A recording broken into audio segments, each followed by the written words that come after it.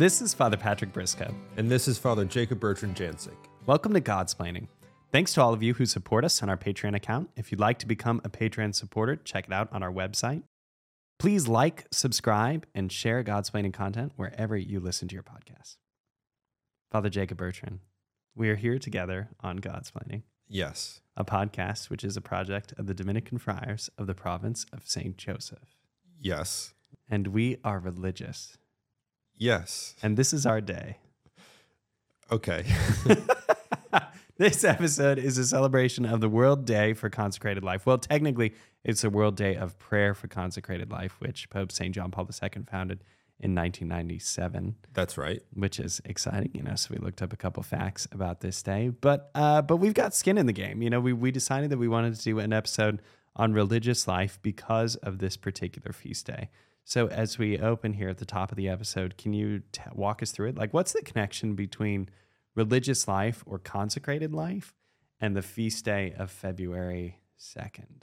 The connection between the feast we celebrate today, the Feast of the Presentation, or also called Candlemas, because we bless all of the candles to be used in the particular church for the year to come, unless you run out and then have to bless them again. But there's a blessing at the beginning of Mass for the candles. And consecrated life is centered around what happens at the Feast of the Presentation. So in Jewish law, custom, tradition, the firstborn would be presented in the temple and offered would be offered through another sacrifice. So in the case of our Lord, they would present 2 turtle doves or 2 pigeons to offer as a sacrifice in memory of the sacrifice or the death of the firstborn at the Exodus. Remember when the Israelites were being led out of Egypt, the final sort of plague was the death of the firstborn. So you have this commemoration of that by presenting the firstborn, consecrating the firstborn in the temple, and offering a sacrifice in place of the firstborn. So this is what the Feast of the Presentation is. Joseph and Mary bringing Jesus to the temple to present him to the priests and to offer sacrifice. And in that moment, we were introduced to 2 particular individuals, Simeon and Anna. And Simeon and Anna are 2, I guess they're old. We know Anna spent almost her entire life in the temple praying and worshiping. Simeon is an old man, essentially awaiting the coming of the Messiah. In prayer, in sacrifice, their lives given to the presentation, to the coming of the Messiah. And at the Feast of the Presentation, here he is, in a way. I love this Feast of the House of Studies because we did the full procession, right? Yep. So Candlemas, we did a blessing of candles, and we typically have the custom of having that blessing take place in our cloister, right? Right. So the Mass actually begins outside of the chapel, and the sacristans arrange a whole bunch of candles. There's usually a ton of them there, and they do a nice job laying them all out.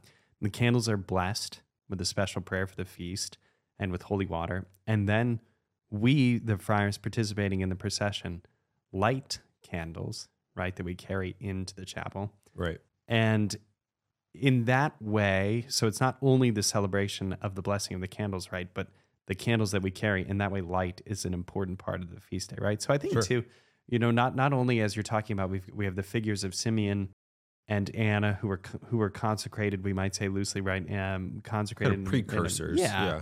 In a way, showing forth what it means to be wholly given over to God. But also we have light, the celebration of light, the Feast of Light. We have all these candles lit.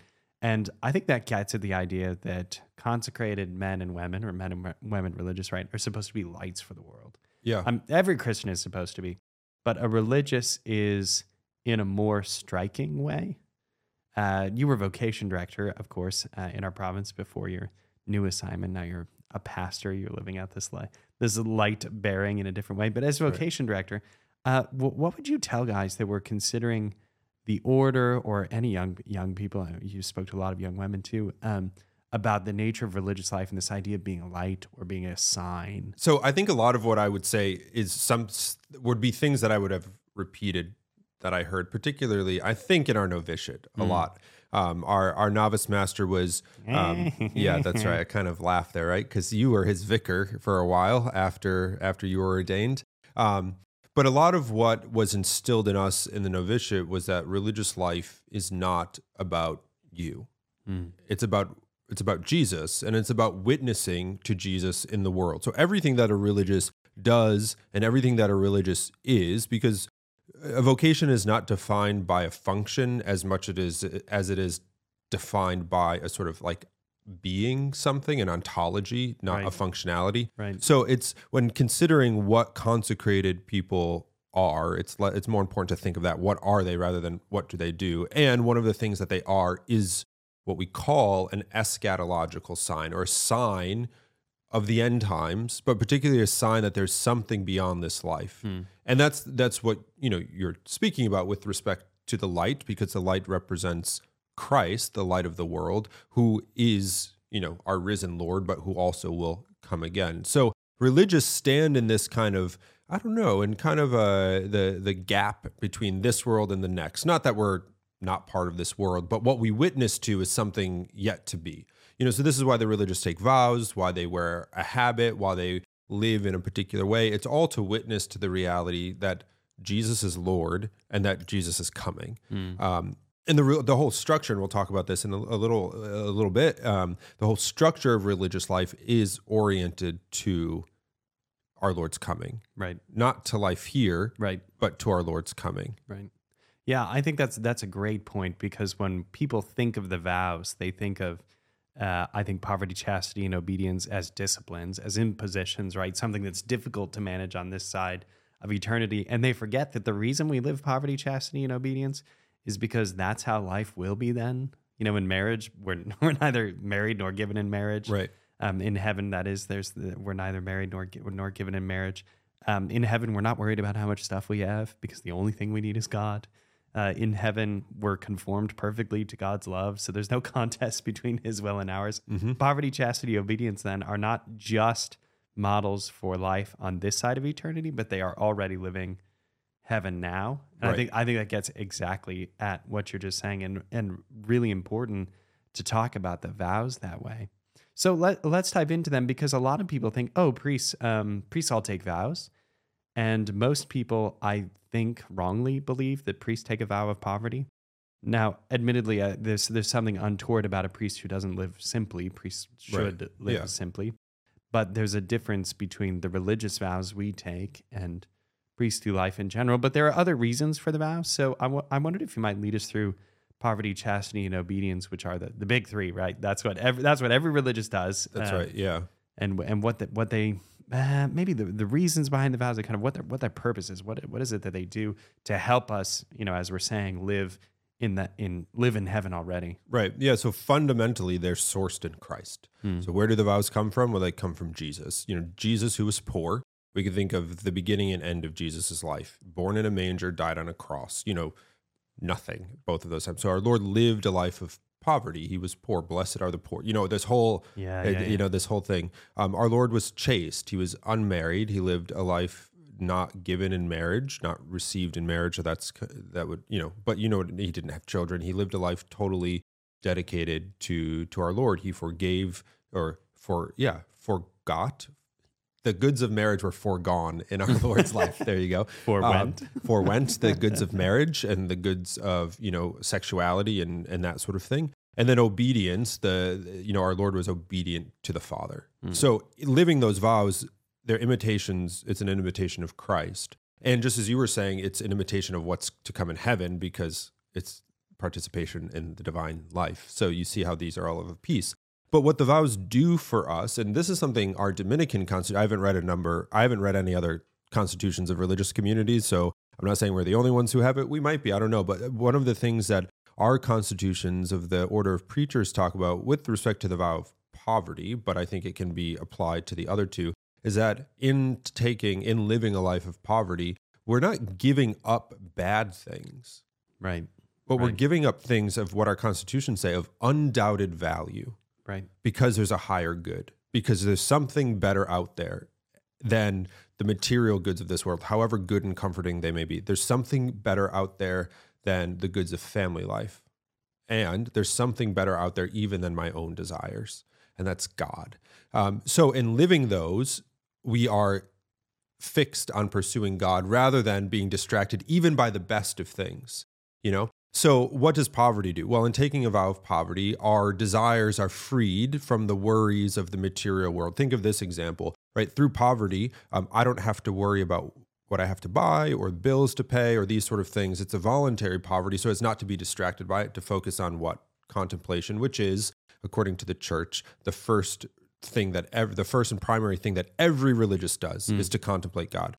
Secondly, so we give up things without having a family, I don't have to worry about pursuing those bodily desires, Right. or even providing for a wife and children. Not that those are bad, but it frees me from those concerns so as to spend time with God, serve the church. And finally, obedience. Obedience is the highest because it gives up what is most kind of integral to us in this hierarchy of giving up our will. Not that all of my desires are corrupt, a lot of them are, but not that all of them are bad, but that I would even sacrifice my very self, my very will for God. Right. And I think that's symbolized so dramatically when we profess our vows in the Dominican order, right? We make a prostration, we lay down on the ground, Mm-hmm. and it's that clear sign that my life is no longer my own, Right. that it belongs to Jesus and it belongs to his church.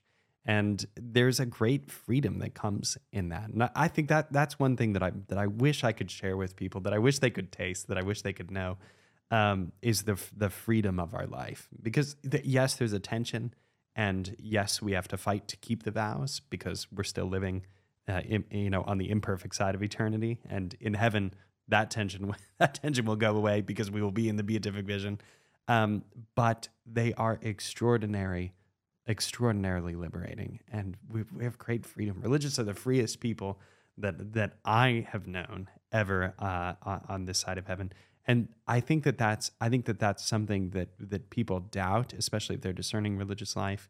But other Catholics tend to think of our life as constrained when it's exactly the opposite. Sure. Yeah. Religious are just free from so much worry. They're free from the burdens of so many other offices of life. And all of that is to allow there, like you said, to be more room for God, to be first and foremost thinking of him, to be contemplatives, right? Yeah, and this is too, the church talks about this kind of handing over. It uses the word Holocaust, Right. to describe the profession, the consecration, the vows we make, our profession of vows as a Holocaust. And the reason for that is because if you look at Old Testament sacrifices or sacrifices in the temple, you had different types of sacrifices, right? You could offer a grain sacrifice, or which would be just grains, that you'd give over, or a bloodied sacrifice where you would offer an animal where some would be burnt, some of the blood would be spilled in other places, and sometimes some of the food, the meat or the flesh of the animal would be reserved to either feed the poor, the priest, or the one making the sacrifice. But the highest form of sacrifice was a whole burnt offering where the entire animal was given over to God, and that's called a Holocaust offering. And that's what the religious does through his or her profession. They give the entirety, through poverty, chastity, and obedience, the entirety of their lives over to God, to the church, and to witness, as that sign. And in the Benedictine tradition, now we prostrate on the ground, we lay on the ground, but as do other religious. And in the Benedictine tradition, you're probably familiar with this, Father, but the Benedictines, at least at their final, their solemn profession, when they prostrate, a black funeral pall is laid over them to indicate their death to this world. And when they rise from that, it's lifted. But it's, if you think of what's laid over a coffin, it's really a massive piece of cloth. Yeah. But as they lay, the funeral pall is laid over them as if they're dead to this world, and they're only given over to God, which is it's a powerful thing. You can look it up on Google.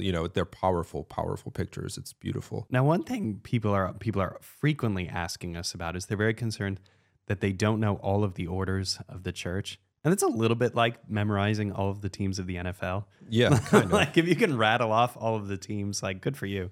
But you can also love football without doing that. Sure. You need like a team to follow, and a local team, and a team to hate, and a team to hate. Yeah.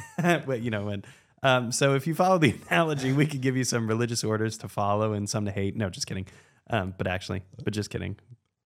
Moving but on. actually, Yeah. So if you look at the life of the church, though, there are many religious orders, and their diversity is important, and it comes from in part the works that they do and the way their shape of life happens. But I think far more than understanding the totality of the list of religious institutes, because I have no idea how many religious communities of pontifical right there are. Pontifical right just means approved by the Pope. I don't know. I have no idea what that list looks like. Sure. It's very long. Yeah. But we can understand some of the basic forms, right? Yeah. So what would be like the three main movements of religious life? Yeah, it's helpful, as you were starting to say, religious orders are defined or distinguished by what we call their charism, their gift to the church. So they kind of specialize in something. So for the order of preachers, the Dominicans were preachers. The Franciscans, you think they're devoted to poor and the poor, poverty and the poor. So that's how they're distinguished, kind of specialists in something. Mm-hmm. And even as you're saying, the list of religious communities, I mean, there's probably some list of all of them somewhere, but religious communities often also in the history of the church come and go. So there are religious communities that don't exist anymore. There are some that are dying now. There are some that are coming to existence.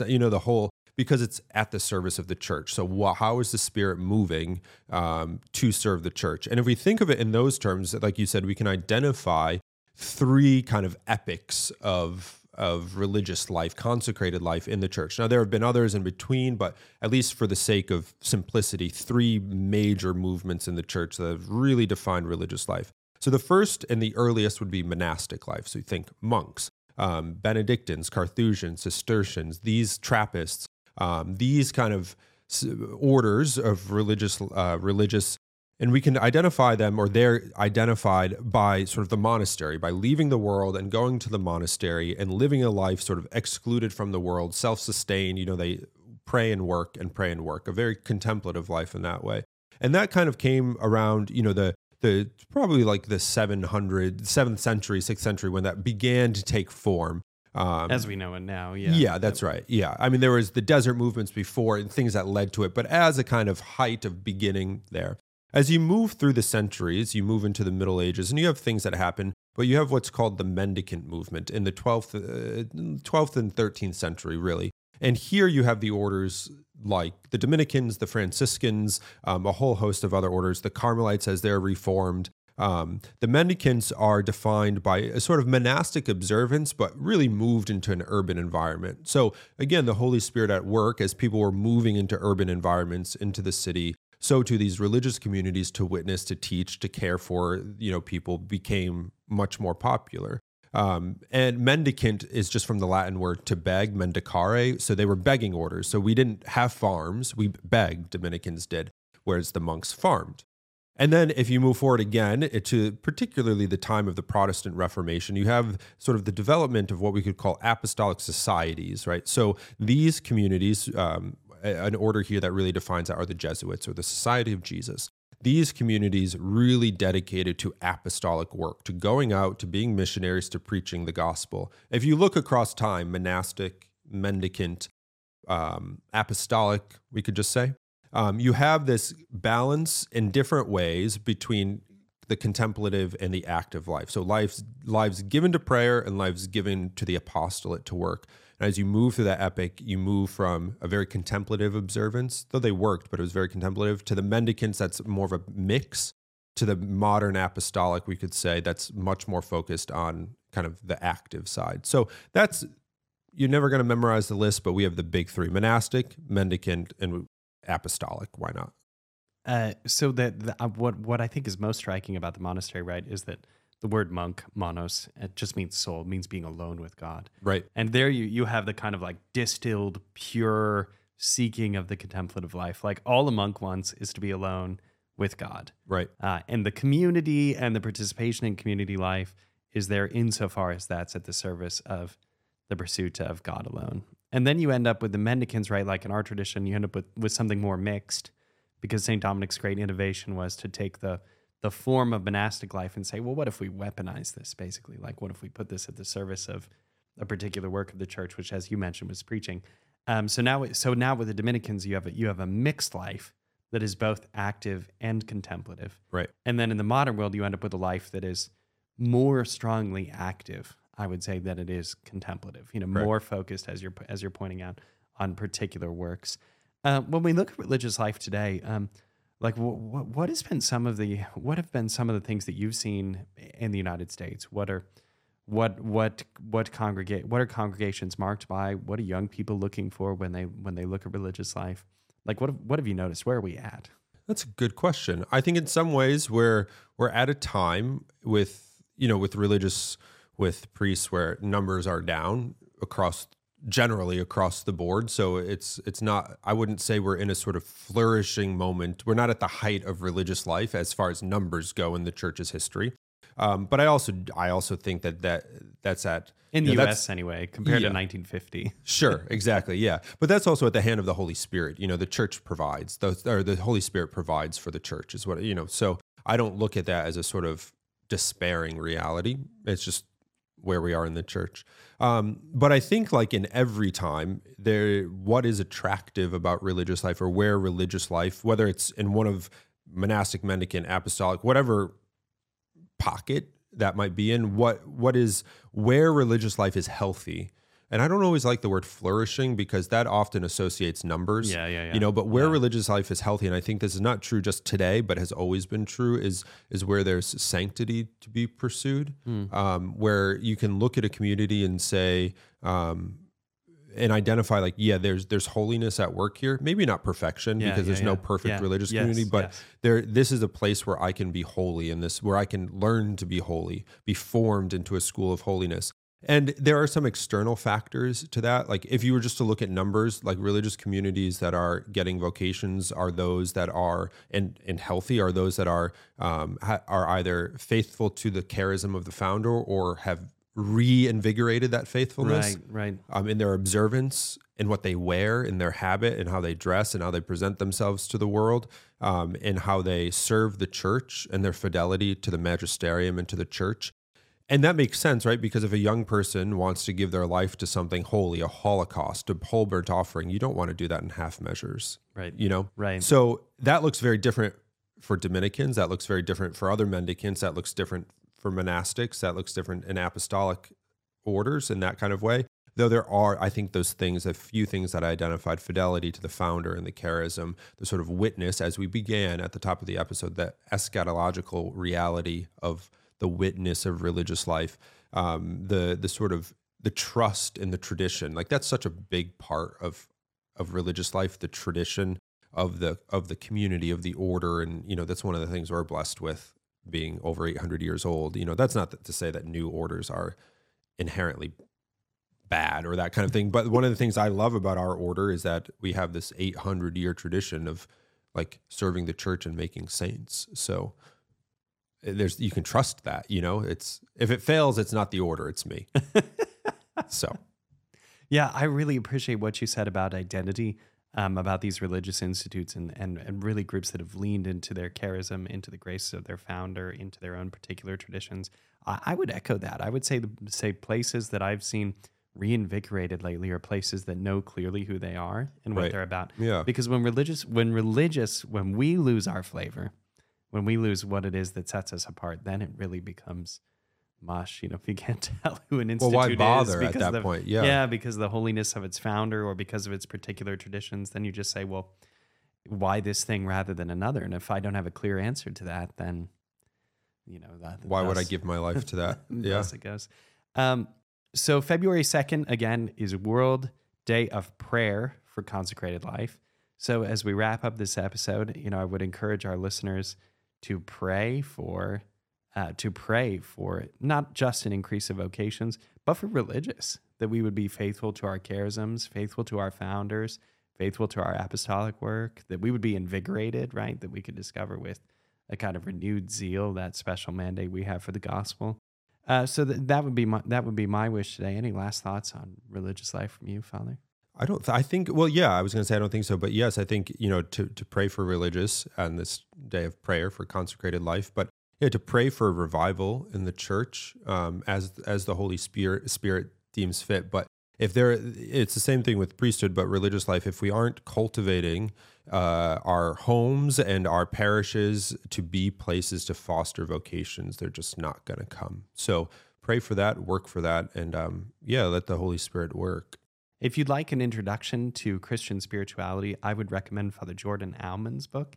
He's a Dominican friar that taught for a long time at the Angelicum, and he introduces different spiritual traditions, different traditions of religious orders there. It's a fabulous introduction. So that would be a great place to start. Do you have a recommendation? I think Vita Consecrata by John Paul II, his encyclical on consecrated life. It's long, but it's sort of the 20th century document on religious life, and it's where the church through John Paul II encourages those markers of healthy religious communities. So religious communities to re-grasp the charism, the graces of the founder, to be those signs, those witnesses to the world. It's really the whole theology of religious life, of consecrated life, in that too. So I think that's a great read. Fabulous. Well, thanks to all of you who support us on Patreon. We're very grateful. Your donations to us allow us to undertake all of this work. If you haven't already, please like, subscribe, and share episodes of the podcast from whatever platforms you're on social media, or from whatever platform you listen to podcasts. Giving us a 5-star rating and a review really helps other users to find, other listeners to find the podcast, where they can learn about things like religious life.